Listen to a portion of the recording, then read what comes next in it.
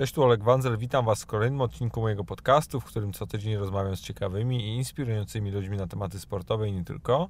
A dziś mam przyjemność gościć Krzysztofa Stanowskiego, dziennikarza, felietonistę i autora, najczęściej kojarzonego z portalem weszło.com. Z Krzyśkiem rozmawialiśmy o dziennikarstwie, o jego pobycie w Barcelonie, o wczesnej emeryturze oraz o jego planach na przyszłość. Życzę Wam miłego słuchania.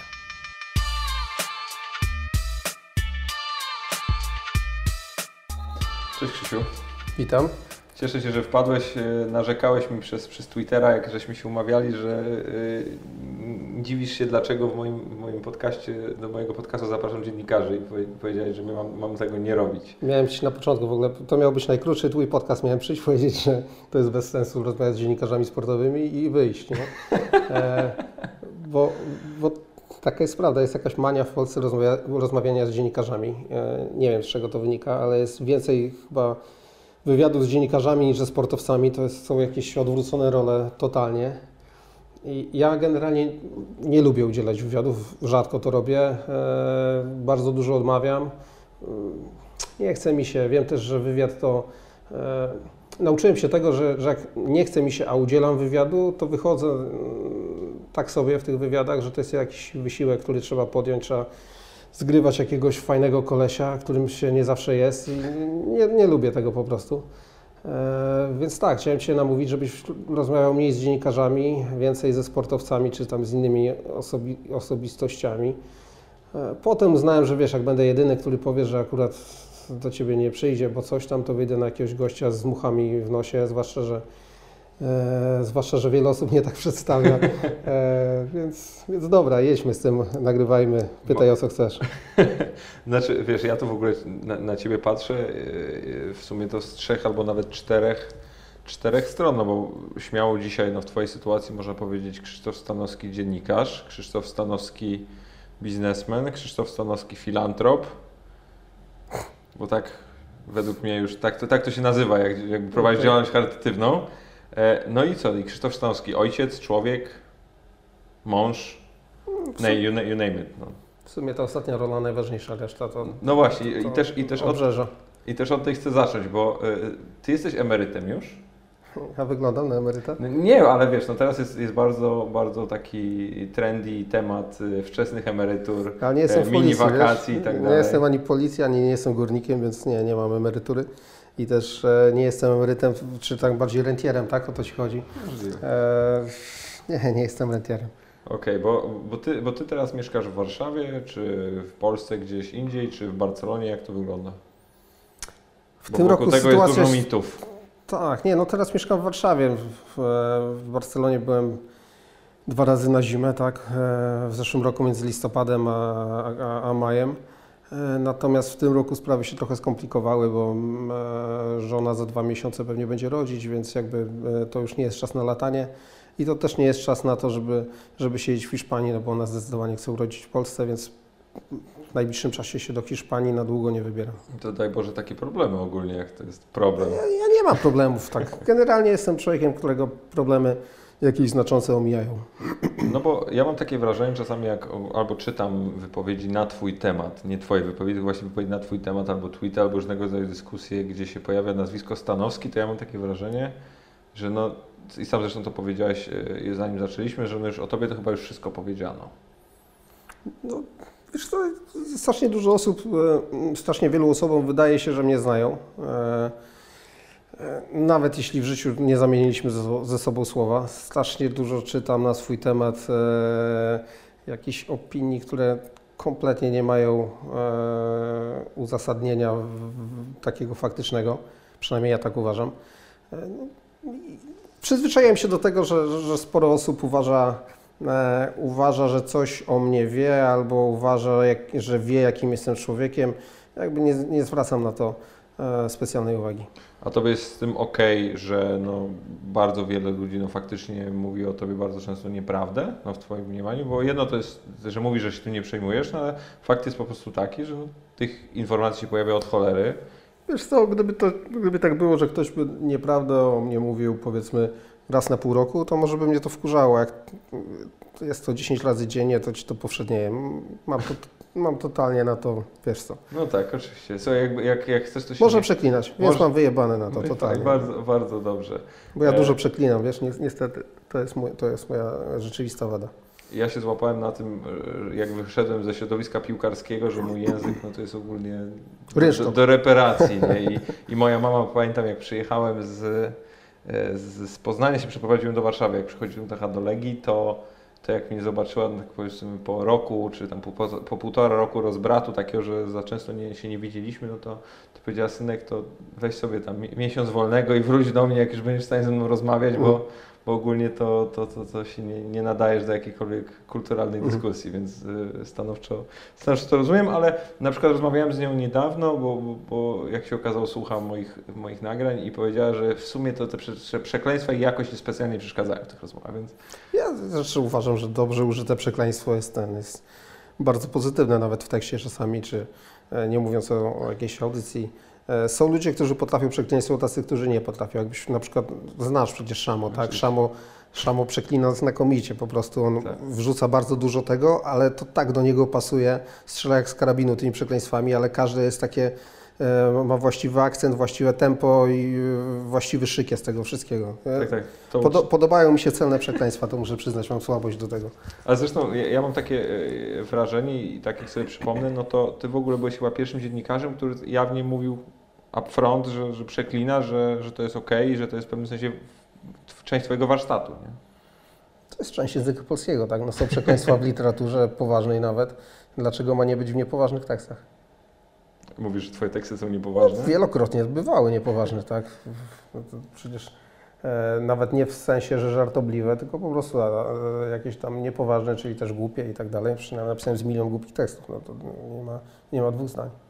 Ja ci muszę powiedzieć, że w ogóle nie ukrywam, a właściwie to może nie jest to, że nie ukrywam, po prostu mam coś takiego, że w ogóle twój pierwszy tekst przeczytałem kiedyś w jakimś logo albo w czymś takim. Jakiś felieton logo albo tego typu gazet. Maxim? Możliwe. Tego typu gazeta lifestyle'owa, gdzie i pamiętam, że był to tekst, felieton o kosmetyczkach Louis Vuitton. I tam chyba pewnie miałeś wtedy taką kosmetyczkę nie, dostałem pół roku później.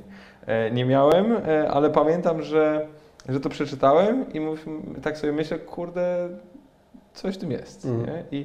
I właśnie dopiero później się dowiedziałem w ogóle, że masz portal, czy tam, że założyłeś, to weszło i zacząłem to czytać, no ale pamiętam, że wtedy weszło, to było inne weszło. Nie? Raczkujące, no to wiadomo, jak każdy startup, tak? Zaczynasz w łóżku na jednym komputerze, kończysz gdzieś tam w wielkim biurze, nie? Macie wielkie biuro? Z tego, co słyszałem, to się robi wielkie biuro teraz. No, 300 metrów. To tak już... Można rowerem Można jeździć. w piłkę pograć. No. To trzeba się nauczyć. No tak, ale wiesz, ale ja na przykład pamiętam jakieś takie wasze cykle typu tam bomba per bomba i tak dalej, to pamiętam jeden z lepszych w ogóle momentów, jak pamiętam oglądałem mecze reprezentacji Polski z tym kurde komentarzem, to było fantastyczne. I się zastanawiam, czy w ogóle jest szansa, że jakaś ta część tego wróci, czy nie wróci? Myślę, że jest. Myślę, że to jest część jednego dużego projektu, którego jakby szczegółów nie mogę jeszcze zdradzać, ale chcemy trochę zrewolucjonizować polskie media sportowe. Jestem dziwnie przekonany, że nam się to uda. Zrobimy coś naprawdę fajnego i tego typu rzeczy też będą miały rację bytu jak najbardziej. A skąd w tobie to przekonanie? Nie wiem, zawsze zakładam, że się wszystko uda, wiesz? No właśnie dlatego też pytam, bo ja mam takie wrażenie, że tak naprawdę czego byś się nie podjął, albo o czym byś nie mówił, albo czego byś nie odpalił, no to faktycznie to w jakimś stopniu jest tam jakimś sukcesem komercyjnym, wizerunkowym, jakby tego nie nazwać. Wiesz co, pewnie były jakieś wpadki, którymi tam się nie chwalę, ale ja generalnie mam takie podejście trochę do tych spraw, że ja tworzę rzeczy trochę dla siebie, tak? Znaczy, jak ja czegoś potrzebuję i czegoś na tym rynku nie ma, no to wymyślam sobie, że w sumie mógłbym to zrobić i być nie tylko jakby twórcą, ale też konsumentem, tak?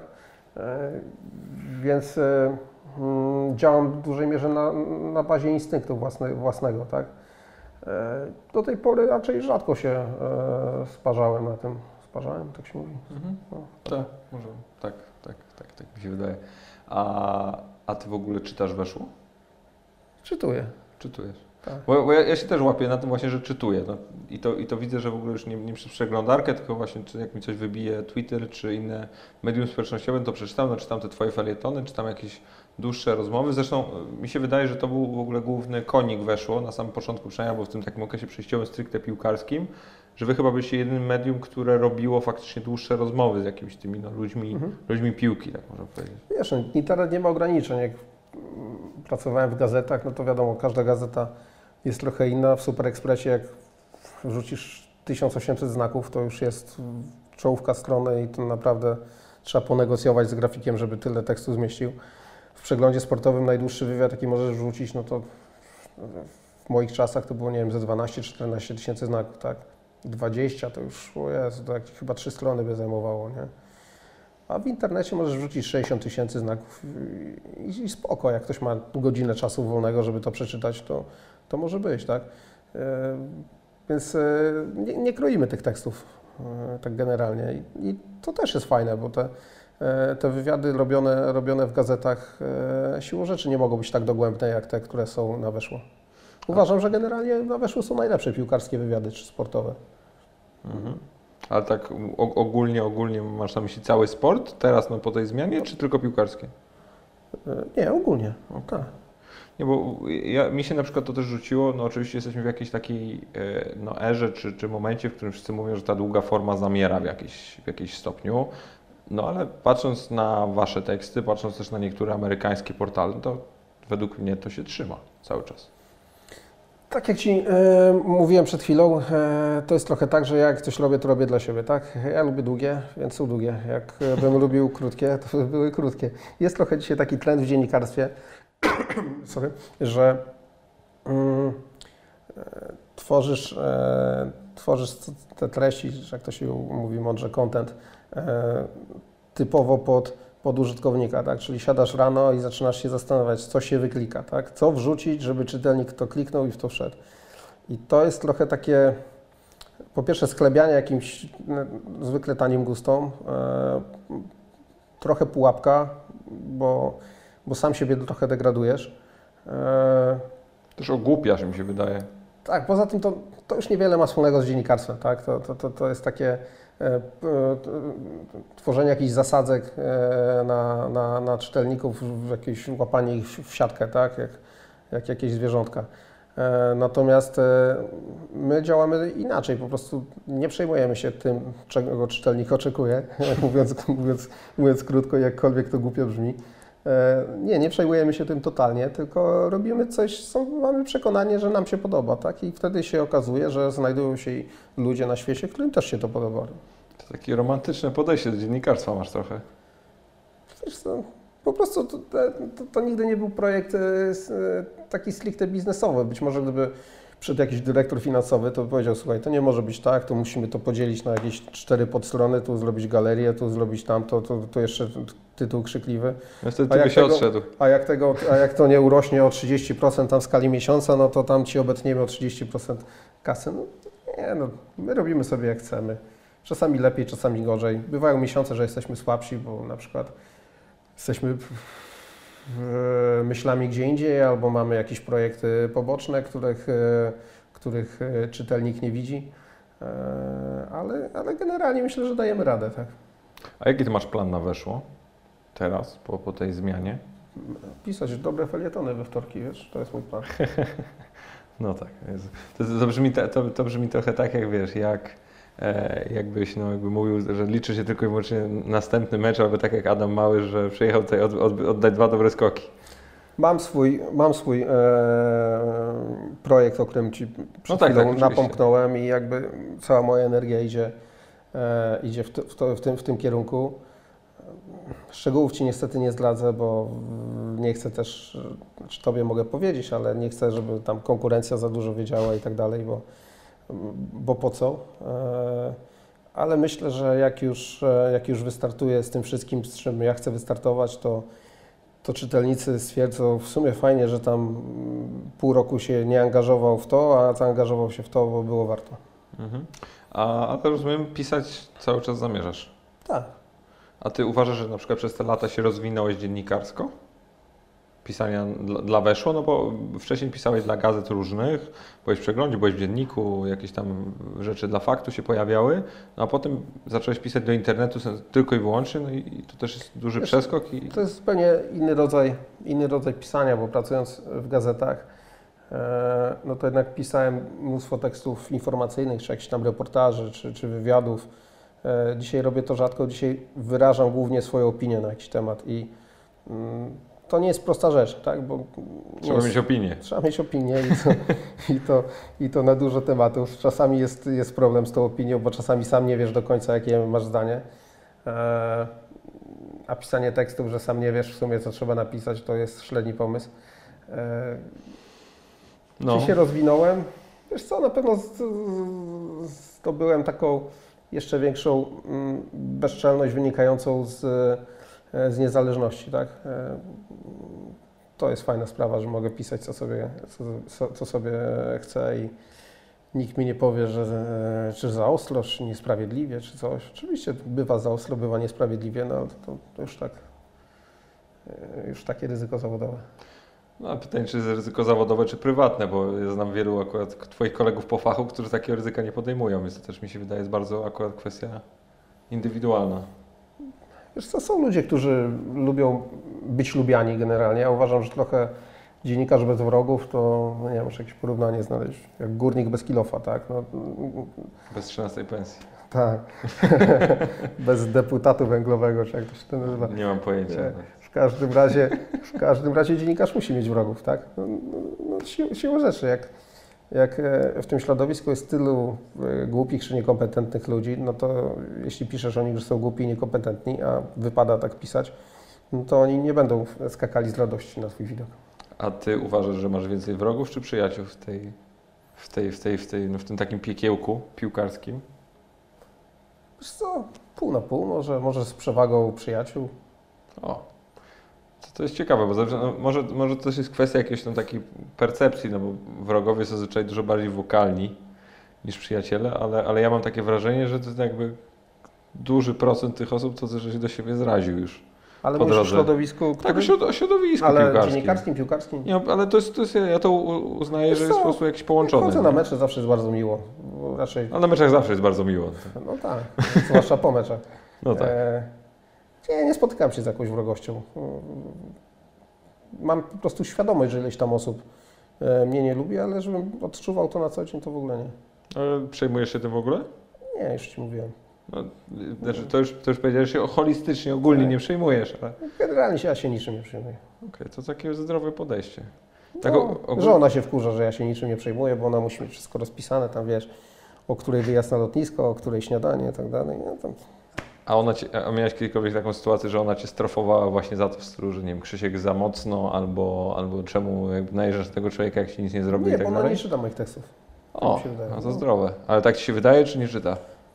Czasami chyba rzuci okiem na jakiś felieton, bo ktoś jej coś powie, bo czasami do niej jakaś tam koleżanka mówi, wiesz, a mój mąż to czyta Weszło i tam twój mąż pisze i on tam przeczytał, że coś, no to ona wtedy rzuci okiem, ale moim zdaniem tak częściej niż raz na tydzień to ona na stronę nie wchodzi, a z tym raz na tydzień to też mogłem przesadzić. No. Wiesz, publikujesz raz na tydzień, więc wiesz. No, to wchodzi raz na miesiąc. Ale nie, bo to jest dla mnie bardzo ciekawe, no bo jak wiesz, na przykład jest piłkarz i ma swoją żonę czy dziewczynę, no to wiem, że ona bardzo często... Ja też żonie do komputera nie zaglądam, jak diety układa ludziom, wiesz, i co tam użyła. To... Chyba, że Tobie układa. No tak. A właśnie, a jak ten proces idzie? Bo to ja to pamiętam, że w ogóle ten jakby stan wagi, czy jakby tego inaczej nie nazwać, to trwa już 3 lata, już 4. Wiesz co, no tak, bo... się od Trześka Michniewicza chyba zacząłeś. Powiem Ci, jak to było. Najpierw był ten zakład z Trześkiem, no i tam, ile ja zrzuciłem? No z 10 zrzuciłem, powiedzmy. Zakończyliśmy, tylko ja zrzucałem po to, żeby się założyłem tak naprawdę, a tam... Cała ta waga to tak, lepiej być szczupłym niż grubym, ale tak niespecjalnie mi to przeszkadzało, tak? Jak już zrzuciłem i skończył się ten zakład, nie wiem, z końcem maja chyba, coś takiego, to zaczęły się Mistrzostwa Świata w Brazylii. No i te mecze były o 3:00, o 5:00 i tak dalej, ja to wszystko oglądałem. W nocy pizza, winko i tak dalej, spanie potem do 16:00, odsypianie tego. Żadnych zahamowań i w sumie to wróciło, tak? Ale nie wróciło dlatego, że ja jakoś, nie wiem, miałem efekt jojo, bo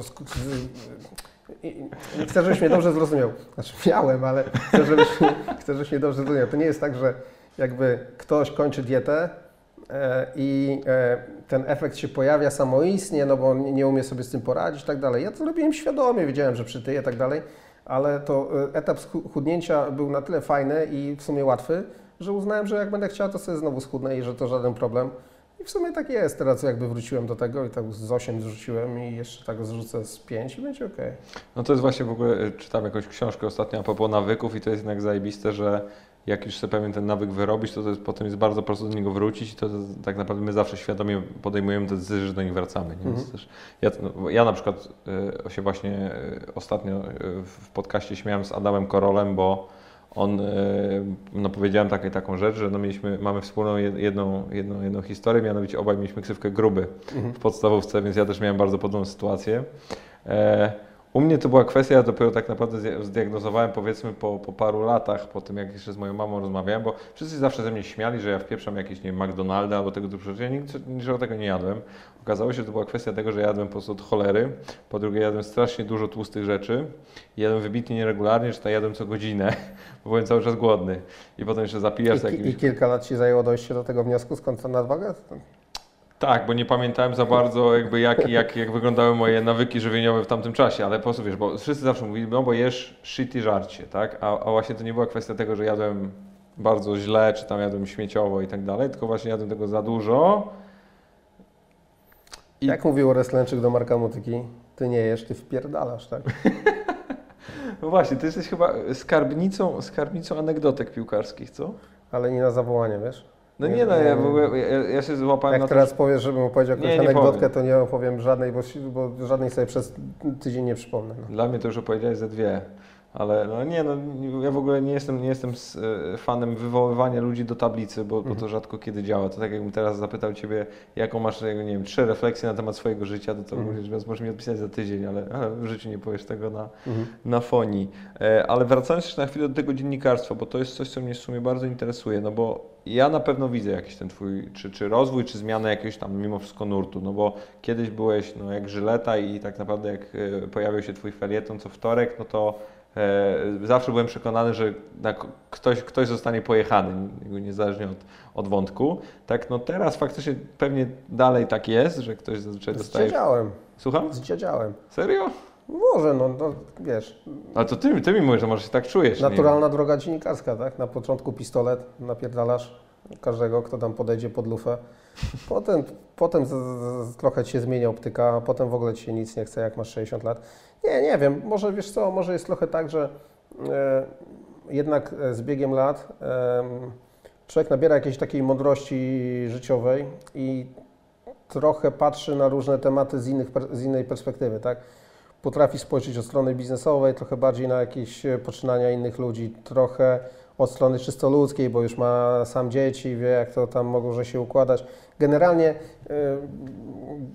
mądrzejesz w wielu aspektach i to się też przekłada na teksty, na jakąś taką może trochę większą wyrozumiałość, ale wydaje mi się, że dalej jak trzeba tam komuś dopieprzyć, to też cały czas tak jeszcze jednak ręka podaje, że tak mówię.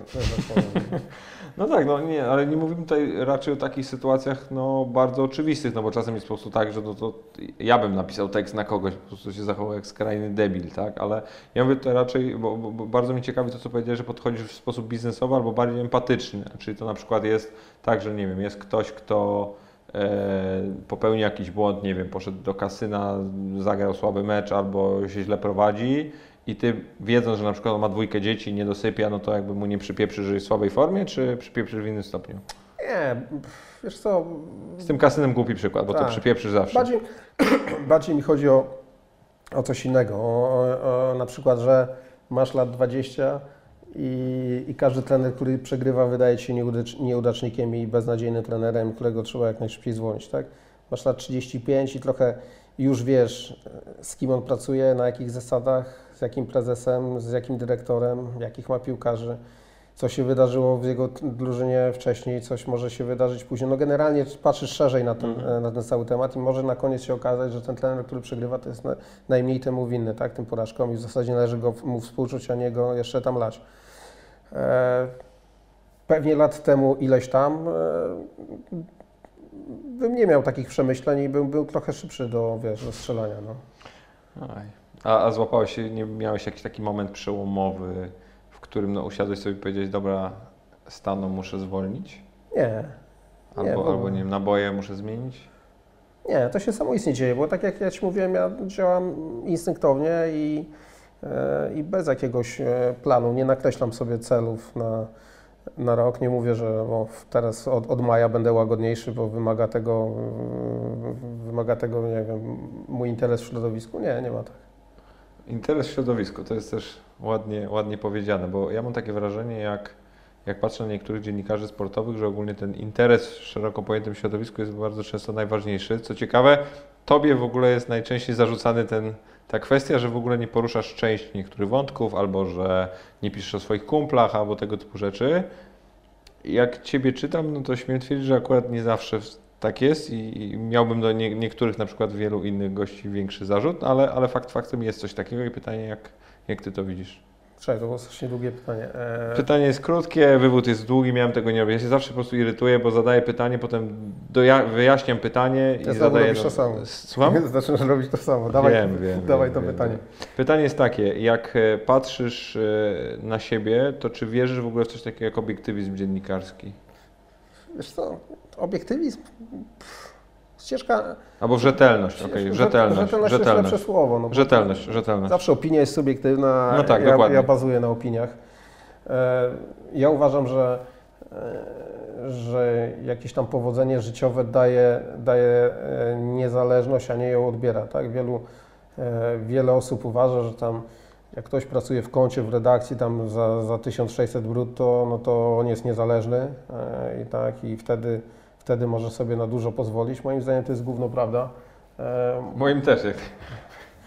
Nie znam nikogo, kto zarabia 1600 brutto i siedzi w kącie i jest niezależny. Więc moim zdaniem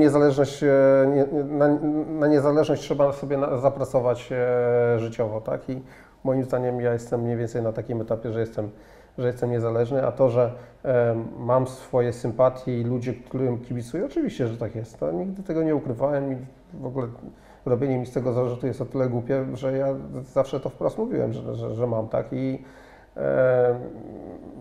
że jakieś relacje międzyludzkie są dla mnie ważniejsze niż satysfakcja czytelnika. Tak bym to ujął. No to już powiedziałeś, że to masz gdzieś akurat. Aha. Znaczy tak, jeśli czytelnik wymaga ode mnie, żebym tam pojechał ze swoim przyjacielem, no to ja niestety tego nie zrobię, tak? Po prostu, znaczy niestety. Niestety, nie zrobię tego, bo nie mam ochoty, no, po prostu. Ja miałem bardzo podobną... Ale na tym też polega niezależność, że Ty podejmujesz tę decyzję. Nie robisz tego też, czego żądają od Ciebie Twoi czytelnicy, tak? Ja dokładnie tak samo uważam, bo ja na przykład miałem ostatnio taką sytuację, że nie pamiętam już z kim to był podcast, chyba z Patrykiem Mirosławskim albo jeden wcześniej i na przykład mi mówili, że mogłem go tutaj bardziej przycisnąć albo mogłem o coś tam zapytać, a tak sobie myślę po prostu czasem, że tak okej, no ale po co?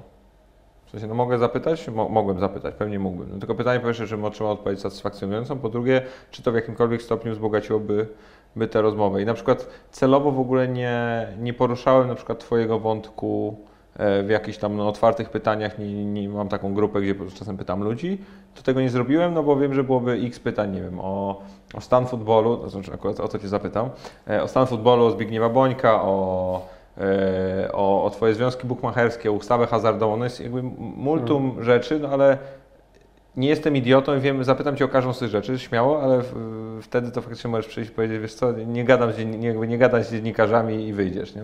Po co mi to? Tak mi się przynajmniej wydaje. Wiesz co, no wyjść nie wyjdę, no. Nalałeś wodę, miło się siedzi, wiem. Wprawdzie się skończyła, czego ludzie nie widzą, ale... No tak, ale wiesz co mi chodzi, no po prostu według mnie nic to nie wniesie, nie wiem jakie Ty masz wrażenie, no ale ja czasem mam coś takiego po prostu, że jak rozmawiam z ludźmi i wiem na przykład, że są jakieś pewne tematy newralgiczne, no to jak musiałbym mieć skrajnego idiotę przed sobą, żeby faktycznie na nie odpowiedział szczerze albo powiedział całą prawdę. Zresztą trochę taka rola dziennikarza zadawać ja nie jestem dziennikarzem, to jest też inna kwestia. Ale bawisz się w dziennikarstwo. Bawię się w dziennikarstwo. Jest okej, dopóki to jest zabawa, to możesz sobie pozwolić na unikanie pewnych pytań. Gdybyś pracował dla jakiejś gazety, no to ja jako twój szef bym powiedział, dlaczego tego pytania nie zadałeś, tak? I odpowiedź, że się bawisz, nie byłaby satysfakcjonująca. Nie? No, oczywiście, no. Ale dlatego bardzo... Generalnie wiesz, jest taka zasada, że jak przynajmniej robisz wywiad prasowy i masz jakieś takie pytanie mega kontrowersyjne i wiesz, że zepsuje to pytanie, jak padnie, to zepsuje twoją relację z rozmówcą, ale musisz je zadać, no bo musisz je usłyszeć, bo po prostu robisz cały wywiad, a na końcu mówisz, przypomniało mi się jeszcze, ale muszę zadać to pytanie. Oczywiście. A to, że sobie je umieścisz na początku tekstu, to już inna sprawa, tak?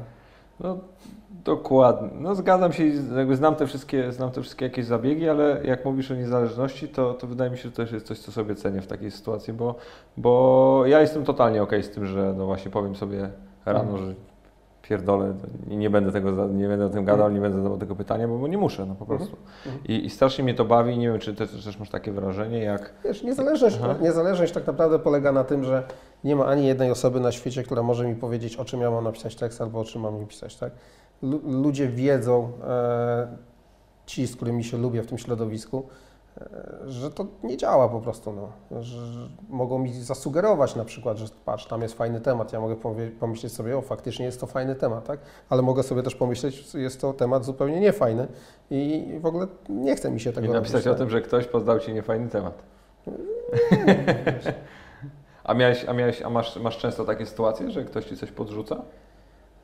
No oczywiście, że tak. Dziennikarze mają takie sytuacje cały czas, że ktoś mówi, patrz, tu się to wydarzyło, tu tamto, tu ten powiedział to, tu ten zrobił tamto. No, to jest jeden wielki tygiel, tak, magiel. Mhm. A w tym jesteś bardzo pragmatyczny, tak patrząc jakiś na swój interes, czy bardziej właśnie tak, żeby puścić coś w eter? Wiesz co, mam jakiś taki wewnętrzny radar, który podpowiada mi, co jest interesujące, a co nie jest i tyle. No, ale raczej mi tutaj chodzi o kwestie no, takie stricte już, nie wiem, nie chcę powiedzieć biznesowe, bo to nie zawsze jest kwestia biznesowa, ale raczej relacyjne, czy tego typu rzeczy. No bo jedno to jest radar taki, czy coś jest dobre, czy niedobre, czy bullshit, czy nie bullshit, a drugie to jest, czy na przykład chcę to napisać, no bo to uderzy w tego, a potem ten uderzy w tego i ten potem wróci do mnie. Zastanawiasz się w ogóle nad czymś takim? Wiesz co, nie ukrywam, że czasami tak bywa, że sobie myślę, dobra, napiszę ten tekst i co z niego wyniknie, tak? Jakie będą reperkusje? Znaczy, ten się na pewno obrazi, powie tamtemu, że jest obrażony, potem a tekst będzie wisiał 5 minut i przeczyta go 1000 osób, tak? Czasami oczywiście to jest jakiś rodzaj kalkulacji, ale tylko przy mało istotnych tematach. Jak jest istotny temat, no to musisz pisać. No tak. A masz w ogóle takie, bo prześledziłem sobie Twoją karierę zawodową, można tak powiedzieć, no, czy Twoją ścieżkę do tego miejsca, w którym jesteś dzisiaj i rzuca mi się w oczy taka w sumie jedna rzecz, że jakby gdzie byś nie był albo żeby z jakimś podmiotem nie zaczął współpracy, to mimo wszystko zazwyczaj paliłeś mosty. Nie. Takie mam wrażenie, że no... Wiesz co, musieliśmy prześledzić. No, najpierw był przegląd sportowy.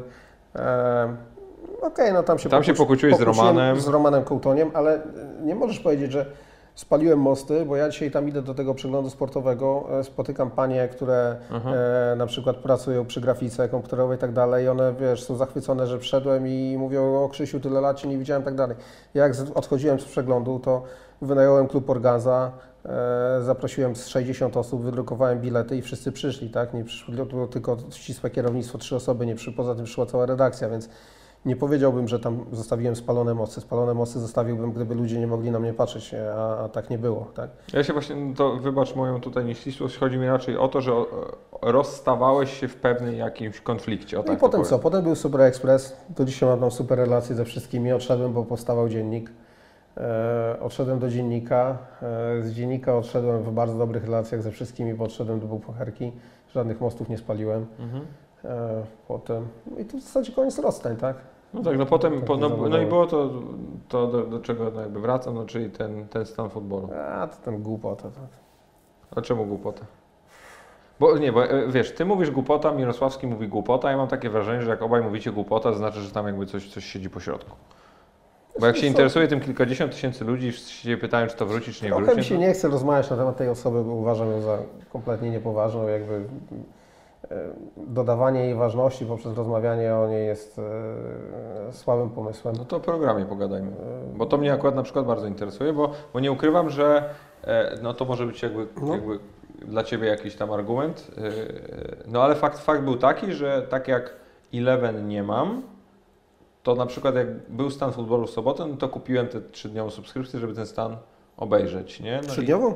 No tak mam, tę weekendową, nie? Piątek, Aha, niedziela. jest taka, to nie 72 godziny, tak. W sensie wiem, ja myślałem, że Ciebie stać na pakiety pełne. Nie mam tu dekodera, nic takiego. Nie, ja nie oglądam tyle piłki, wiesz. Ja mam wykupiony League Pass w NBA. Ostatnio się wkręciłem w NFL, więc to też sobie kupiłem. A Eleven wykupuję tylko wtedy, kiedy chcę coś obejrzeć. Okay. A u rodziców mam Kanal Plus, więc jak się kiedyś z ojcem umawiam na Ligę Polską czy Ligę Angielską, żeby obejrzeć, to oglądam. A jak są mecze Legii na wyjeździe, to oglądam na mieście. Okay. Optymalizacja kosztowa. No tak, no gratuluję Ci. Gdybym ja potrafił być taki oszczędny, to może byłbym rentierem, jak to powiedziałeś. Słuchaj, dla mnie jesteś w pewnym sensie. Mówisz, że jesteś niezależny, więc zakładam, że to też zakłada niezależność finansową. Dobra, pytałeś o co? O stan futbolu. Wrócę do tego, o stan futbolu. Co Ty sądzisz o tym programie i czy uważasz, że on spełnił swoją rolę i czy wróci? Uważam, że to był zajebisty program, to po pierwsze. I mówię to bez żadnej... Znaczy ja nie lubię takiej fałszywej skromności, nie będę się wypowiadał, niech inni oceniają i tak dalej. To takie bzdury, tak? Nie lubię fałszywej skromności, wiem w czym jestem dobry, w czym nie. W telewizji generalnie nie jestem jakoś za dobry, natomiast ten program był zajebisty moim zdaniem. Tak jak kiedyś napisałem, jak już jakby on spadł z anteny, nikt albo prawie nikt, albo osoby, które mogę policzyć na palcach jednej ręki, byłyby w stanie przyciągać takich gości w sobotę do programu na żywo w sobotę rano. Tak? To jest strasznie trudne, zapełnić ten stół, zapełnić 5 gości i żeby to był prezes PZPN dzień po wyborach w PZPN, tak? Żeby to był prezes Legii dzień po kłótni w Legii, tak? A tydzień później współwłaściciel. Żeby to był szef komisji licencyjnej w trakcie, gdy Ruchowi ma być odebrana licencja, tak? Więc jakby było to ogromne wyzwanie, żeby tych ludzi ściągnąć w sobotę o 11:00, gdy wiele osób jeździ na mecze, wiele osób wyjeżdża do Warszawy, wiele osób po piątku jest jeszcze pijanych i tak dalej, co generalnie było widać czasami na antenie, chociaż akurat może nie u gości, tylko bardziej u ludzi, którzy byli na stałe. Więc było to organizacyjnie duże wyzwanie i uważam, że mu sprostałem bardzo dobrze. I że był to program, w którym ja specjalnie się wycofywałem. Chciałem tylko być jakimś tam moderatorem dyskusji i te dyskusje były naprawdę fajne i dość niespotykane dzisiaj w naszej telewizji. Na pewno był to jakiś taki kontrprogram, czy do Cafe Football, czy do Ligi. Na pewno stan futbolu wróci, tak? Ja, gdybym chciał go robić cały czas, to bym go robił, bo były oferty po prostu od razu, żeby przeskoczyć gdzie indziej, ale my się rozstaliśmy, nie pamiętam w jakim miesiącu, w lutym, coś takiego, czy w marcu. Ja jeszcze wtedy byłem w Hiszpanii, bo ja dolatywałem na te programy z Hiszpanii. Trochę mi się nie chciało rozpoczynać tego programu gdzie indziej, jak jeszcze byłem w Hiszpanii. A nie wcześniej to się skończyło? Może, już nie pamiętam. Nie, bo ja to akurat pamiętam, tak patrzę na to przez pryzmat tego właśnie konfliktu właścicielskiego w Legii, no bo on się tam gdzieś zaczął wrzesień, październik. No i był Boguś Leśnodolski u Ciebie, potem Darek Mioduski i potem były chyba jeszcze 2 odcinki i się skończył. No być może, ale nie, na pewno to jeszcze trwało, przeszło na w 17 to było 100%, jeszcze? 100%. Okay, bo pamiętam, że nagrywaliśmy i sylwestrowy odcinek, gdzie przy jednym stole usiadło 3 trenerów ligowych uznanych. To też się nie zdarza, tak? Że ściągasz na odcinek sylwestrowy Jacka Magierę, Czesława Michniewicza, Macieja Bartoszka i tyle chyba, tak? 3 ich było. No. Więc robiliśmy dobre rzeczy, tak uważam. Widzowie, uważam, doceniali ten program. Rynek też, ponieważ te oferty od razu się pojawiły z kilku miejsc. Mi się nie chciało tego ciągnąć w momencie, gdy byłem w Hiszpanii, już mówię, dobra, zostały mi tu 2 miesiące, to już nie będę latał co tydzień i tak dalej, tylko zostanę tu, jak wrócę, to się zastanowię, co z tym zrobić. Wróciłem, był maj, mówię, dobra, teraz będą wakacje, to nie jest dobry moment, żeby to odpalać. A teraz wrócimy do tego, tylko chcemy to zrobić jak już weszliśmy na poziom technologiczny dość wysoki i jakość obrazu i dźwięku, to nie chcemy znowu wracać do podziemia, że tak powiem, więc chcę zrobić to naprawdę dobrze i jak już to będzie zrobione na tip-top, to wtedy znowu będzie. To właśnie ta kwestia jest dla mnie na przykład zajebiście ciekawa, bo ja od samego początku tak naprawdę, kiedy zacząłem ten stan futbolu oglądać, to nie opuszcza mnie myśl i czekałem na ten odcinek, żeby zadać to pytanie, dlaczego to robiłeś w wersji wideo? Bo fakt jest taki, że no, tam masz gadające głowy, na które more or less, no, możesz popatrzeć, czy kogoś Ponieważ obchodzi na treściach audio nie zarobisz. Na treściach wideo okay. możesz zarobić, na treściach audio nie zarobisz, więc robienie... Zgadzam się. Robienie, przynajmniej nie zarobisz na treściach audio, gdy to jest pojedyncza audycja, tak? Jakaś tam wrzucana. No po prostu jest to strasznie trudno sprzedać się na rynku. A jak... Zresztą, co ja Ci będę tłumaczył, Ty jesteś przecież od tych abstrahujów, tak, szefem teraz, więc szefem Rady Nadzorczej, więc... Nie, Bogu się szefem Rady Nadzorczej, ja tam w zarządzie jestem. W zarządzie jesteś? Chłopaki sami sobie szefują, sobie świetnie radzą. Okej, no w każdym razie wiesz dobrze, że rynek YouTube'owy jest duży. Właśnie zastanawiam się, czy to była kwestia pragmatyczna, biznesowa, czy może nie pójdziesz wiara do w medium. reklamodawcy i nie powiesz, wiesz co, wspomnę o Tobie w audycji, nie? A jak powiesz, że pokażesz go, no to już jest trochę inaczej. Pamiętaj, że każdy, jak sam produkujesz taki program, to naprawdę są spore pieniądze. No ja właśnie wiem, dlatego pytam, no bo na przykład ja widzę, ile mnie potencjalnie kosztuje wyprodukowanie podcastu, no i wiem, że produkcja podcastu versus produkcja wideo, nawet jak też już próbowałem, to jest diametralnie różna, no a produkcja podcastu versus produkcja live do telewizji, no to już jest nieba ziemia, nie? I się zastanawiam tak naprawdę, czy gra jest warta świeczki. Ale jak, no ja rozumiem kwestię biznesową, no bo dla mnie to jest po prostu perfekcyjny format podcastowy, na przykład stan futbolu. No bo wiesz, zapraszasz 4 gości, masz super zajebistą audycję, nieprzerywaną. Tak, ale wiesz, po co robić, bo potem były głosy, przerób to w ogóle na podcast, tak? Znaczy, okej, zrobiłeś wideo, ale wypuść jeszcze wersję podcastową. Ale to mi trochę rujnuje jakby biznes, tak? No bo ci ludzie, którzy są zainteresowani, to i tak to wysłuchają, ale jednak klikną na YouTubie, wiesz, będzie to jedno wyświetlenie więcej. Jak zacznę tworzyć wersję audio, no to gdzieś mi się te liczby rozmyją, pójdą w 2 kierunkach, nie? Ja bym wtedy nie oglądał. No właśnie, tak byłeś zmuszony. Tak. Tak. No nie, no tak jak mówię, zastanawiałem się, czy to był stricte tylko i wyłącznie pragmatyzm biznesowy, czy było coś jeszcze, no widzę, że nie było nic jeszcze.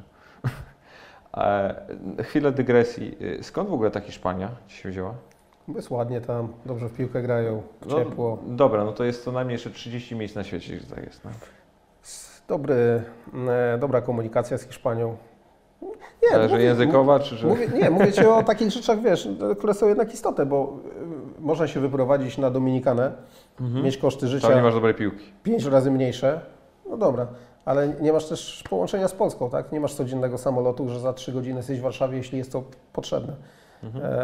Nie możesz znajomych zaprosić, że oni wpadną do Ciebie, wiesz, bo po 3 godzinach będą i sobie za 3 dni wrócą do siebie, tak? Poza tym, co innego jest zwiedzać miasta, a co innego jest w nich mieszkać. Ja uważam, że Barcelona jest w Europie najlepszym miastem do mieszkania. Jest po prostu nie za duża, nie za mała, ma świetny transport publiczny, ma zajebistą pogodę, ma super piłkę. Jakby miks tego wszystkiego jest do pozazdroszczenia. No i tyle, to nie ma drugiego dna jakiegoś. Pod względem takim, tak jak mówisz, lifestyle'owym, to chyba tylko Londyn mógłby się równać, nie, no, ale pogoda jest dramat. Londyn zapchany w ogóle, nie porównuj w ogóle tego. Ja Londyn uwielbiam, no, tylko też mówię, jestem świadomy jego limitacji. W Barcelonie nie mieszkałem nigdy. Do Londynu to nawet jak miałbym lecieć na 2 dni, to bym dostał wysypki. No. Aż tak? Tak. Czyli Ty jesteś raczej ten, co późno wstaje, wychodzi w dresie, łapie bułki i dopiero o 13 zaczyna dzień, Dokładnie. Tak? No czyli w sumie praca dziennikarza to jak znalazł. No, nigdy nie narzekałem.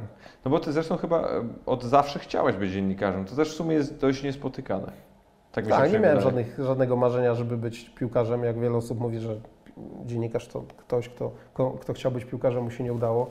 Ty tak twierdzisz, tak? Nie, ja tak mam. A, ty tak masz, okej. Ale ty nie jesteś dziennikarzem, już sam powiedziałeś. I nie byłem piłkarzem. No. Więc w ogóle nie spełniasz żadnego kryterium. Nie, żartuję. Natomiast ja od początku chciałem być dziennikarzem. Miałem tylko i raz moment w życiu, że chciałem być informatykiem. To jak miałem tak 11-12 lat, jakąś tam grę zaprogramowałem wtedy sam, nawet na jakimś tam Basicu. Zrozumiałeś sapera na Windowsie wtedy? Jak działa? No, naprawdę, byłem niezły w to. Tak? No, byłem To niezły. czemu nie poszedłeś w to? Wiesz co, Dzisiaj byś, wiesz, był może potem miałem jakiś taki głównym inżynierem Facebooka albo coś Potem miałem taki moment, że jakby wypadłem na rok czy dwa z tego programowania, a to się tak szybko zmienia. To jakby był taki postęp technologiczny w tym czasie, że mi ten świat odjechał po prostu trochę, tak? Ale pamiętam tamte czasy, jak się jeździło na giełdę na Grzybowską, wiesz, kupowało grę, która miała tam na 12 dyskietkach się mieściła, przyjeżdżałeś do domu, tam okazało się, że 9 dyskietka zepsuta, wracałeś, jechałeś znowu na Grzybowską, wiesz, że 9 zepsuta, wiesz, nagrywali to i tak dalej. No, fajne czasy. No, ależ ja ostatnio w ogóle się spotkałem Parę dużych firm tam wyrosło na tej Grzybowskiej, no bo te CD Projekt, tak, wziął się z tamtych 10 miliardów złotych, waluacja taka, konkret podmiot. Nie, ja się w ogóle właśnie a propos tego skoku technologicznego, o którym mówisz, to ja słuchałem jakiegoś podcastu ostatnio i tam właśnie gość powiedział, że jakby miał jakimkolwiek programiście czy na osobie właśnie ze środowiska IT coś poradzić, jak się uczyć, to mówi ucz się matmy, ucz się fizyki, ucz się techniki informatycznej, ale nie ucz się poszczególnych czy kodów, czy jakichś tam systemów, czy software'ów, bo one tak szybko wychodzą z mody, że tak naprawdę skończysz się ich uczyć, to wyjdzie nowy, który... No tak. Ja pamiętam taką scenę, bo jakby nasz dom nigdy nie był bardzo bogaty, ale też radziliśmy sobie, tak? Znaczy, tata pracował w centralnej kolumnie transportu sanitarnego, jako tam kierownik zaopatrzenia, coś takiego. Kokosów z tego nie było. Ale pamiętam, że w szkole był jakiś kurs nauki programowania. Ja tam miałem właśnie 10-11 lat, pewnie coś takiego. Poszedłem, mieliśmy Atari, Atari ST chyba, coś takiego. No to jeszcze na kasety na początku było, że wiesz, 2 godziny Montezuma się ładowała i nagle po godzinie 50 tam error wyskakiwał. Nie? Więc wstawało się rano na przykład o 6, załączało się Montezumę i szło się spać. Nie? Dalej. Ty nie pamiętasz tych czasów, ale tak jak było. nie pamiętam? No, nie pamiętasz. Dziadek mi, po pierwsze nie jesteś aż tak stary, po drugie... Ja mam 35, ty ile masz? 22. No to gdzie? No, o czym Odejmij. Proszę, ja miałem Atari i potem A miałem... ty to miałeś PlayStation, jak się urodziłeś? Nie, miałem później. Przestań. Miałem później, nie jak się urodziłem. Nie, przecież mówię Ci, wiem kurde co miałem. Miałem VHS-a, a mój kurde dziadek miał jakby sprzęt Atari i potem miał Super Nintendo. Dobra, dokończę Ci tą... Poszedłem na ten kurs programowania, miałem Atari. Co to w ogóle kurwa za argument? Miałeś Blu-ray jak w kołysce byłeś. Słuchaj, poszedłem na ten kurs programowania, a tam programowanie było na ZX Spectrum. Aha. I tak się za przeproszeniem wkurwiłem, wróciłem do tego domu zapłakany i mówię do taty, że na tym naszym słabym komputerze nie da się programować, że to nie ma takich kursów i tak dalej. I mój tata wtedy się przejął, jakoś się zapożyczył i za tydzień kupił mi, pamiętam, IBM 386 DX40. To w ogóle był najbardziej wypasiony komputer w okolicy, bo zobaczył, że ja tak chcę iść w tą stronę programowania i uznał, że to jest ważne, żeby taką inwestycję, wiesz, podjąć, jakby zainwestować we własne dziecko. Nie wiem, ja miałem Blu-raya w kołysce. No tak, dlatego ty nie zrozumiesz nigdy takich rzeczy. Nie, ale to super historia, bo w ogóle zresztą dość podobna, no może nie podobna, ale nawiązująca do historii, jaką Bill Gates miał w pewnym sensie. Bo to był gość, tak naprawdę się nauczył programowania i w ogóle były to podwaliny pod Microsoft, tylko i wyłącznie ze względu na to, że akurat wtedy w jego mieścińce w Stanach był jeden z niewielu komputerów o takiej wydajności i on ze względu na to, że wykonał jakieś tam prace społeczne na rzecz tej uczelni czy tej firmy, miał pełny dostęp do tego pokoju, tak naprawdę tam siedział w dzień pracował, potem o 18 wszyscy wychodzili, on napieprzał. Ja miałem fioła takiego na tym punkcie, bo pamiętam, ja jestem generalnie strasznym bałaganiarzem, nie? Czy jak przyjdę do domu i zdejmę buty, to one zostaną w tym miejscu do momentu, aż je znowu założę. Albo żona się wkurzy i je zaniesie gdzieś dalej, nie? Skarpetki, rozrzucanie koszulek, gdzie popadnie, wiesz, i tak dalej. Kompletny dramat pod tym względem, nie? I nikt nie był w stanie mnie nauczyć, aż była jakiejś takiej porządności, aż zdarzyła się jedna sytuacja, wyjechałem na obóz informatyczny. To aż głupio brzmi, ale polegało to na tym, że Bootcamp. pojechaliśmy nad jezioro, bo ja miałem w ogóle prywatnego nauczyciela informatyki, chodziłem do niego 2 razy w tygodniu i tak dalej. On mnie uczył. To Jak była, będzie 11 lat, tak? wtedy już może 12, może 13, Okej. no tak, to już było, byłem w to mega zaangażowany. I on zorganizował taki obóz informatyczny, generalnie jezioro, gra w piłkę i tak dalej, a poza tym godzina czy 2 godziny dziennie lekcji, nauki. Plus 2 godziny dziennie możliwości korzystania z komputera dla tego, kto będzie miał największy porządek w pokoju. I ty sobie nie wyobrażasz, do jakiego stanu mogłem doprowadzić ten pokój. To było po prostu jak po remoncie. To była żadnego krucha byś tam nie znalazł malutkiego przez cały dzień. Tylko coś się pojawił włosek, to ja już go wynosiłem, wiesz. Jak zobaczyli to ci, bo oczywiście przez 14 dni 14 razy wygrałem ten konkurs i miałem dostęp do tego komputera. Ci ludzie, którzy organizowali ten obóz, nie byli w stanie uwierzyć w ogóle w to, co widzą. I mówili do mojej mamy, że no, dziecka, które tak sprząta, to oni nigdy w życiu nie widzieli. A moja mama mówi, ale ja jestem od Stanowskiego, nie? Przecież to pomyłka jakaś, nie? Oni, no właśnie, wiesz, mówimy o Stanowskim, więc nie była w stanie uwierzyć w to, co tam się wydarzyło. No ale oczywiście potem już wróciłem do starych nawyków. Właśnie się zastanawiałem, czy w jakimkolwiek stopniu Ciebie to zmieniło, albo czy ona użyła tego jako lewaru negocjacyjnego, żeby potem Cię jakoś stymulować. Ja jestem zadaniowcem, wiesz, jak mam coś takiego do zrobienia i mam jakąś taką motywację na końcu, to zrobię. A to co sprawiło, że nie szedłeś dalej w to kodowanie? Wiesz co, tak jak mówię, złapałem zajawkę piłkarską przez moment. Potem umarł mój tata, jakby to gdzieś dużo wydarzeń równocześnie było i w sumie nie pamiętam dobrze, dlaczego tak to się rozeszło. Jak potem próbowałem jeszcze znowu coś robić, to okazywało się, że już tak naprawdę nic nie umiem, tak? Bo to, że te Windowsy powstały coraz to lepsze, a jeszcze jak zaczynałem, to był Norton Commander, taki wiesz, program do obsługi. To fajnie, jak ty tak potwierdzasz. Tak, przytakuję tylko, uczę się. Więc no generalnie świat mi odjechał, mówiąc krótko. Dzisiaj nie jestem w stanie nic zrobić skomplikowanego. To znaczy, komputer mnie nie przeraża, ale nie jestem w stanie w żaden sposób niczego mądrego na nim zrobić poza napisaniem tekstu. Pomogę Ci apki ściągnąć. Tak. A ile miałeś lat, jak Twój tata umarł? 14. Nie, bo się nie ukrywam, bardzo się, nie chcę też wchodzić jakoś bardzo w ten temat, no bo wiem, że jest to bardzo, bardzo prywatne no i takie i bolesne na pewno, ale się zastanawiam, na ile to wydarzenie wpłynęło na to, że tak szybko poszedłeś do pracy. Bo miałeś 14 lat, kiedy zacząłeś w przeglądzie, nie? Tak, no, tata umarł na początku roku, a ja w 3-4 miesiące później zacząłem pisać do przeglądu. Napisałem list do redakcji i przeczytał go Michał Rosiak, zaprosił mnie do redakcji i tam zacząłem pomagać. Na pewno tam to wydarzenie mocno to przyspieszyło. Tak szukałem jakiegoś pomysłu na siebie, czy jakiegoś miejsca na świecie.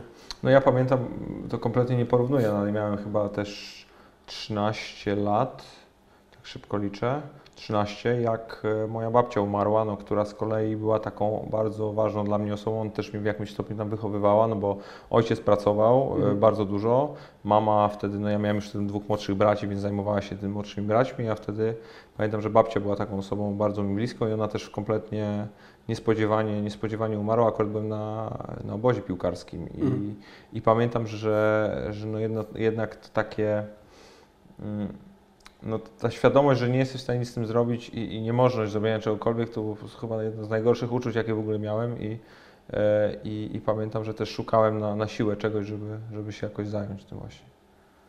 No nie, to takie bardzo... Nie, sorry za dygresję, ale gdzieś no może nie wiem, nie chcę powiedzieć, że rozumiem, bo nie rozumiem, ale duża doza empatii we mnie jest w tym, bo wiem mniej więcej też jak to jest, wiesz, wraca do takich rzeczy. Fuck. To jest zawsze ciężki moment, jak mam takie coś, że może nie, że nostalgia, no ale jak za każdym razem sobie przypomnę jakieś takie momenty, to jest ten. Ciężko jest wrócić w ogóle do jakiejkolwiek rozmowy po czymś takim, no ale... Jak potrzebujesz chwili, żeby odsapnąć, to śmiało. Nie, no wiesz, nie o to chodzi, no ale wiesz, mi się wydaje, że jak mówisz o tej piłce, o pracy, o pisaniu, o tym, że się nie przejmujesz i tak dalej, no to śmiem twierdzić, że to w przypadku tego typu wydarzeń te wszystkie rzeczy bledną i to też nabiera się kompletnie innej perspektywy. Ale jakoś się hardzieje, tak? Słucham? Hardzieje się w jakiś tam sposób. No tak, ale jedno to jest, że się hardzieje, a drugie to jest, wydaje mi się, że no, ta perspektywa się zmienia. Wtedy faktycznie zdajesz sobie sprawę z tego, że no, są ważniejsze rzeczy w życiu niż to, czy ktoś oceni Twój felieton pozytywnie czy negatywnie, albo czy ktoś Ciebie zwolnił, czy nie. No to kompletnie inaczej do takich rzeczy podchodzisz. Miałeś coś takiego, tak, że też inaczej patrzysz na życie przez to? Na pewno. Znaczy ja jestem trochę o tyle dziwną osobą, że na przykład totalnie jestem w stanie się rozbeczeć na filmie, ale to totalnie i to na jakimś gównianym.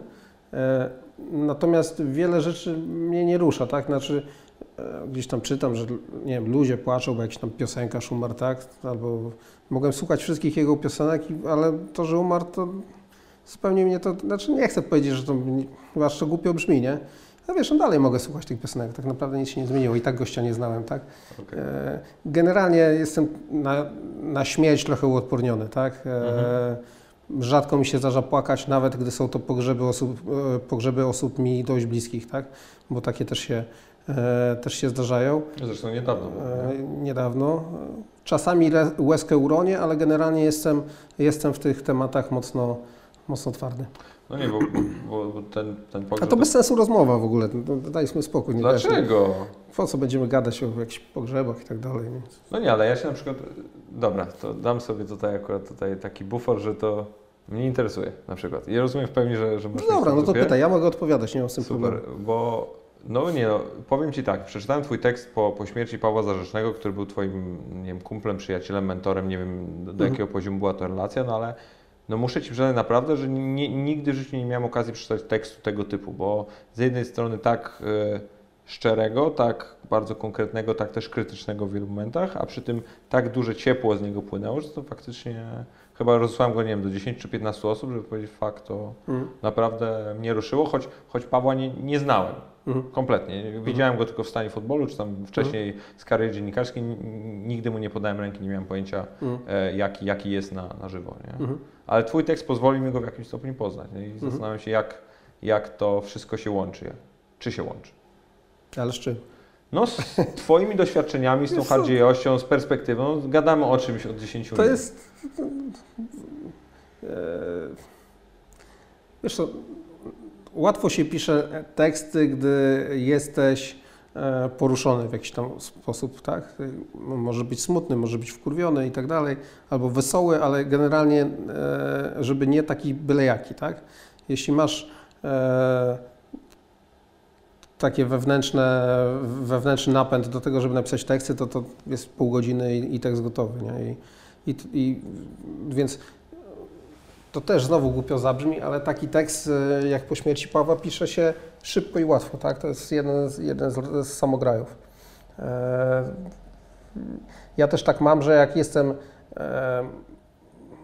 mam taki temat do przegryzienia, tak? Tak jak Ci powiedziałem, ja raczej nie płaczę w takich chwilach, więc nawet jak Paweł umarł, to nie było tak, że ja się popłakałem czy coś, tylko ja wolę właśnie usiąść i napisać tekst wtedy, tak? Wtedy jakoś to sobie w głowie poukładać. Czyli ma to jakąś wartość terapeutyczną? Nie wiem, robię to instynktownie. Nigdy nie zastanawiałem się nad tym, czy to ma jakieś podłoże. To dam Ci szansę się zastanowić teraz. Jak chcesz, to mogę Ci odpowiedzieć, że tak, ma to wartość terapeutyczną i świetnie to zdiagnozowałeś. Nie, ja się pytam. Nie wiem po prostu, nie wiem, siadam, piszę i nie zastanawiam się dlaczego. To już rozumiem na przykład Twoje odpowiedzi na moje pytania, gdy właśnie mówiłem Ci, że ja Ciebie widzę z perspektywy biznesowej bardzo mocno i tak dalej, to już rozumiem, dlaczego mówiłeś wtedy, że się specjalnie na to tak nie patrzysz, na tym nie zastanawiasz, to już przynajmniej wiem, z czego to wynika. No dobra, i tak naprawdę ostatnia kwestia, tak jak śmiałeś się ze mnie, że użyłem słowa filantrop. Skąd to? To przez to, że miałeś jakiegoś, nie wiem, moralniaka związanego ze swoją pracą i chciałeś społeczności oddać? Nie, pytam. Moralniaka, coś złego robię? Nie wiem. No to ja Ci mówię, że nie. Nie, Skąd ten pomysł? Znowu totalny przypadek i instynkt, tak? Narodziło się to spontanicznie. Pamiętam, że byłem na kolacji w Paryżu chyba, mecz Polska-Niemcy na Euro i byłem z Maćkiem Sawickim, jego żoną, moją żoną, tak, bez dzieci byliśmy I coś tam sprawdziłem i w telefonie jakiś tam ktoś mi poprosił, zobacz, tam zostały tam 2 dni, czy tam nie, zostało 6 godzin, trzeba taką sumę uzbierać, nie, dałem, pyk, podaj dalej. I potem to się strasznie rozbujało. Ja strasznie w to wsiąkłem, oni byli na mnie źli, bo siedzieliśmy przy jakimś stole, a ja zacząłem, wiesz, przez telefon cały czas coś tam robić na tym telefonie, pokazywać im, oni w ogóle nie wiedzieli, o co chodzi. Potem poszliśmy do jakiegoś baru, pamiętam, że przyszedł papież, czyli Adamczyk. Siedzieliśmy z nim, jeszcze z jakimiś tam znajomymi, a ja dalej w tym telefonie, tak? I tu pokazywałem, patrzcie co się dzieje, patrzcie co się dzieje. Myśleli, że tam ześwirowałem trochę. I się wkręciłem tego dnia. I potem zrobiłem chyba drugą akcję. Okazało się, że zadziałała tak samo. I pomyślałem, że już mam te zasięgi jakieś w internecie, bo mówmy się, że cały ten Twitter to jakieś tam sztuczne liczby, wiesz, które tak naprawdę nie mają wielkiego znaczenia i jest to częściej utrapienie niż jakiś pożytek z tego, tak, bo tracisz czas na rozmowy z ludźmi, z którymi nie ma sensu rozmawiać kosztem, bo ich nie znasz po prostu. Nie chcę, żeby to zabrzmiało arogancko, ale no, większy sens jest rozmawiać z ludźmi, których znasz na co dzień, niż z tymi, których nie znasz, no, tak generalnie, nie? Zgadzam się. No, więc, a tu się zaczynają odwracać proporcje, więc cały ten Twitter bywa utrapieniem. Natomiast okazało się, że można te liczby, te zasięgi zagospodarować w jakiś fajny sposób i raz na miesiąc komuś pomóc. No i to pomogłeś wielu ludziom na To nie ja pomogłem, no pomogli ci, którzy wpłacali, tak, ja też czasami wpłacam, ale też nie lubię o tym temacie tak rozmawiać w tym sensie, że nie lubię się kreować na jakiegoś, wiesz, nowego Jurka Owsiaka. Ja po prostu raz na miesiąc tam podaję dalej jakieś tweety i mówię ludziom, że fajnie by było, gdyby coś wpłacili, ale to oni wpłacają, a nie ja i to ich zasługą są te uzbierane kwoty, a nie moją. No ale mimo wszystko ja uważam, że tutaj siebie deprecjonujesz, no bo była na przykład taka sytuacja w Stanach ostatnio, był ten huragan w Houston i tam jest taki zawodnik futbolu amerykańskiego, J.J. Watt i on właśnie wrzucił filmik taki no, nawołujący do zbiórki i wyznaczył próg tam $500,000, zebrał go chyba w 6 godzin i wyznaczał co tak naprawdę następny post te progi i co, za każdym razem ludzie to po prostu przekraczali i finalnie przez no, tego gościa chyba w 10 dni zebrał $21 milionów, coś takiego, jakąś ogromną sumę w każdym razie, już nie pamiętam w tym momencie. No i śmiem twierdzić, że jego akurat zasługa tutaj jest bardzo duża. No, powiedziałeś, że się deprecjonuje, ja się zgadzam, ja się deprecjonuję trochę, ale uważam, że w dobrym tonie w tym temacie jest się trochę deprecjonować. Dobra. Ale tylko w tym temacie się deprecjonujesz? Tak, tylko. Okej, dobra, to wrócił stary, dobry, arogancki, tylko. mówiący wprost Krzysiek. Ale to dobra, no nie, bo to jest, bo nie ukrywam, że to wydaje mi się, że jesteś pierwszą chyba osobą, która na taką skalę zaczęła to robić w piłce nożnej. Pewnie tak, no. Ale nie, no tak, zgadzam się. Słuchaj, mam satysfakcję, zrobiłem dobrą rzecz, jeśli chcesz to usłyszeć. Tak. Ja chcę prawdę usłyszeć. Nie? Natomiast uważam, że nie ma sensu jakby pchać się na afisz z tego powodu. Są rzeczy, które się po prostu robi, a takie, o których się nie mówi. A chciałbyś na przykład, żeby to środowisko sportowe trochę bardziej się zaangażowało właśnie w takie kwestie społeczne? Wiesz co, myślę, że jest dość zaangażowane. Znaczy na swój sposób wielu piłkarzy pomaga, jedni głośniej, inni mniej. Myślę, że nie mamy się czego wstydzić, tak? Było w tej mojej nawet akcji było kilku piłkarzy mniej znanych, którzy wrzucali duże kwoty, bo tam wszyscy mówili o Marcinie Gortacie, który oczywiście cudownie tam wkroczył i pozamiatał jedną zbiórkę, ale wiesz, wpłaty od Adriana Mierzejewskiego, czy nagle jak widzisz, że Krzysztof Kamiński, ten bramkarz z Japonii wpłaca na prawie 40,000, no to wiesz, to co mówisz, o kurczę, nie? To musi być niezły koleś, nie? A podejrzewam, że dla niego to mimo wszystko jest jakiś wydatek, nie? No, znacząca kwota na pewno. No. Znaczy, mi się wydaje, że ja na przykład bardzo nie lubię w ogóle wartościować. Fajna była na przykład ta akcja, którą zrobiłem, że można wygrać pobyt u mnie, tak, w Barcelonie. Ktoś wygrał? Tak, no 2 osoby się lały, jedna wpłaciła chyba 24 000, druga 20. Tą drugą był Bogusław Leśnotorski, ale w końcu nie przyleciał. Natomiast ta pierwsza osoba, to jest, wiesz, fajna historia, bo to był Moja żona w ogóle była przerażona. Jak obcych ludzi zapraszasz do domu? Przecież skąd ty wiesz, kto przyjedzie? Ja mówię, Marta, spokojnie, jak ktoś wpłaca 24 000, no to Raczej nie jest burakiem. to będzie jakiś poziom reprezentował. A skąd wiesz, może jakiś przyjedzie kark czy coś? Ja mówię, nie, no spokojnie, na pewno przyjedzie normalny człowiek, nie? I przyjechał super facet, poprosił, czy może przyjechać z dziećmi. Przyjechał z dziećmi, które fajnie z moim synem się bawiły i w zasadzie, wiesz, była wielka rozpacz była od mojego syna, że oni już wyjeżdżają. Siedzieli u nas zamiast 2 dni, to siedzieli chyba z 5 czy 6 i było bardzo przyjemnie. Aha. Macie kontakt dzisiaj? Umiarkowany, ale jakiś tam mamy, tak?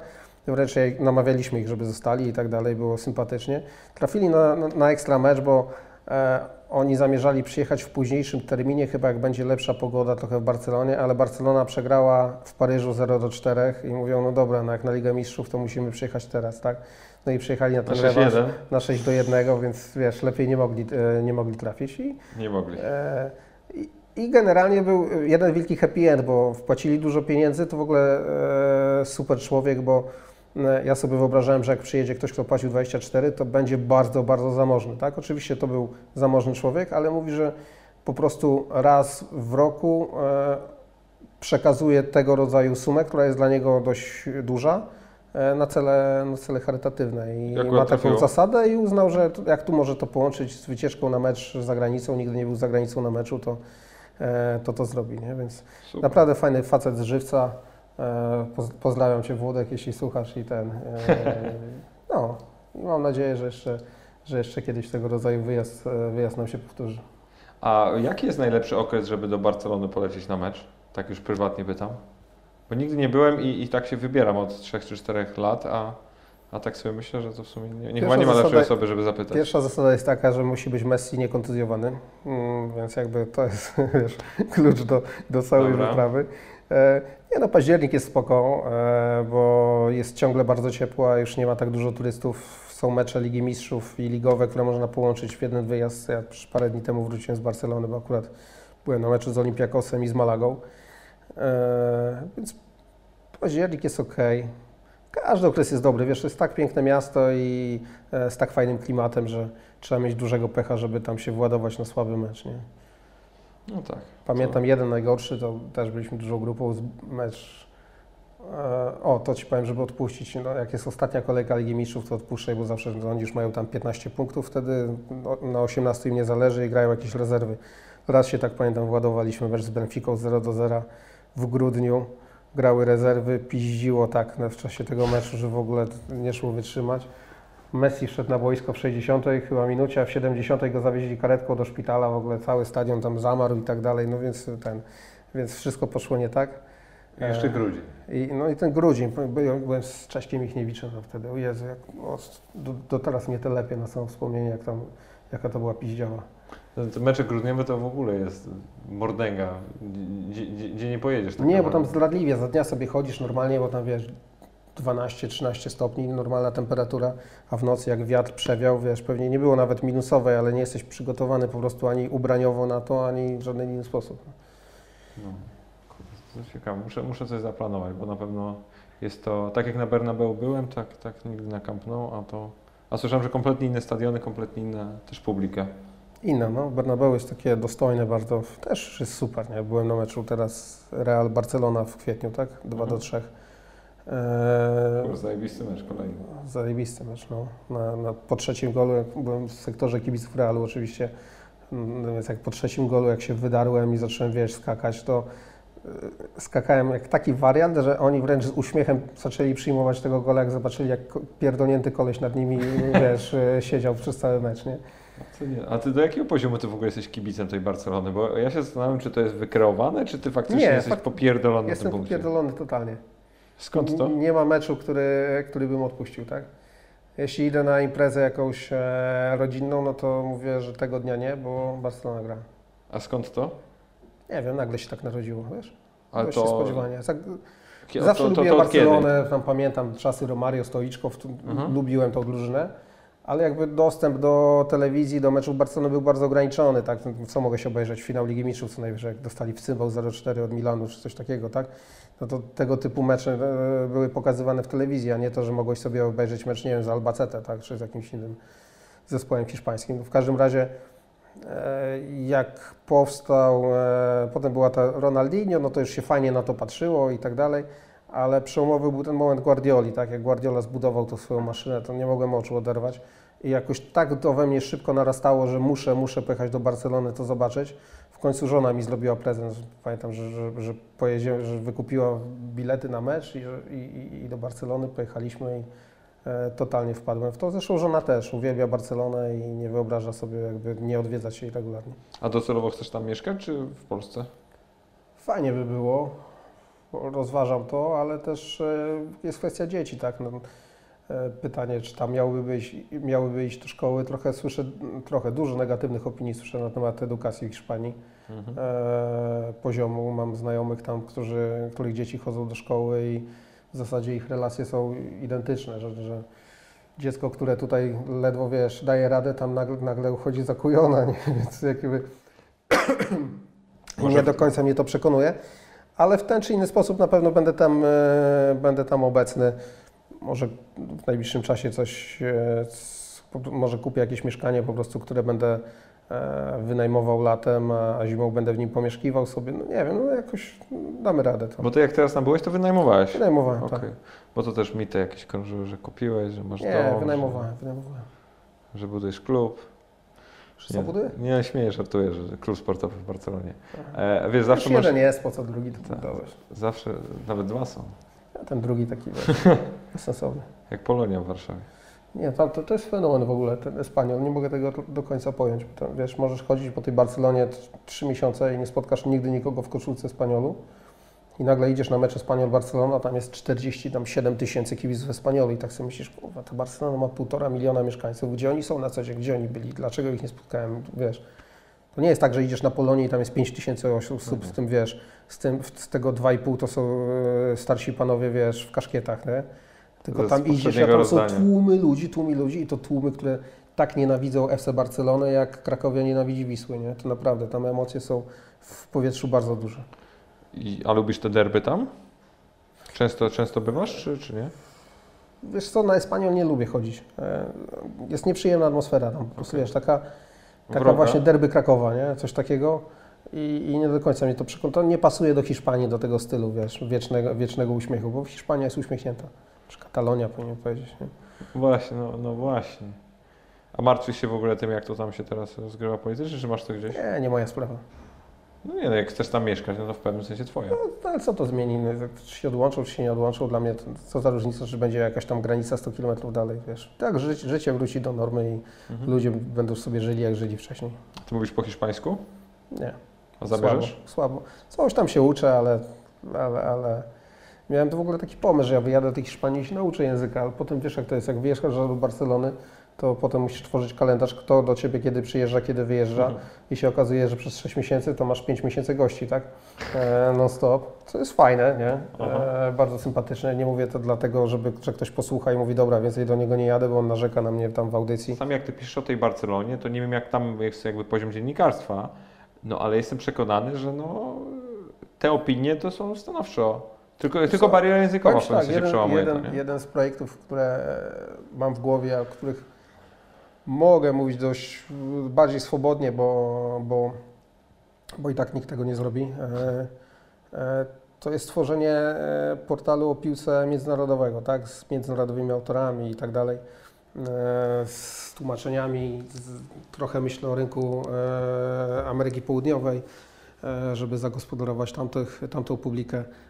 Więc jeśli ten portal powstanie, a myślę, że powstanie z tym, że jakby on jest na tej liście jakby priorytetów, no nie na pierwszym miejscu, a bardziej na 4., 5, no to jeśli powstanie, to pewnie teksty, które tutaj się pisze zagraniczne, będą tłumaczone też na inne języki, na hiszpański, na angielski. No to fajny projekt w ogóle. A nie boisz się konkurencji globalnej w takiej sytuacji? Właśnie uważam, że nie ma dobrego portalu o piłce międzynarodowego. Jest Goal.com, ale tam jest same nudziarstwo, to w ogóle, tak. Nie wiem, no wchodzenie... Ja oglądam ich Instagram tylko. Mają fajne te relacje, kiedy wysyłają tych swoich dybków. To jest ta różnica pokoleniowa między nami, wiesz. No ale to Ci bardzo polecam, jakby już tutaj rozumiem dystans i tak dalej, ale jak wejdziesz sobie na Instagram albo na ich Snapchat, no to mają na Instagramie Instagram Stories, a na Snapchacie tą taką relację, gdzie po prostu mają porozstawionych na przykład 20 gości w różnych miastach w Europie w kolejce i od piątku do niedzieli masz normalnie live po prostu od cholery treści z danych miejsc, gdzie widzisz tych kibiców. Ale generalnie moim zdaniem są nudni, tak? Dochodząc do meritum są nudni. Jakby się jutro zamknęli, to świat by nie zauważył. A to, no okej.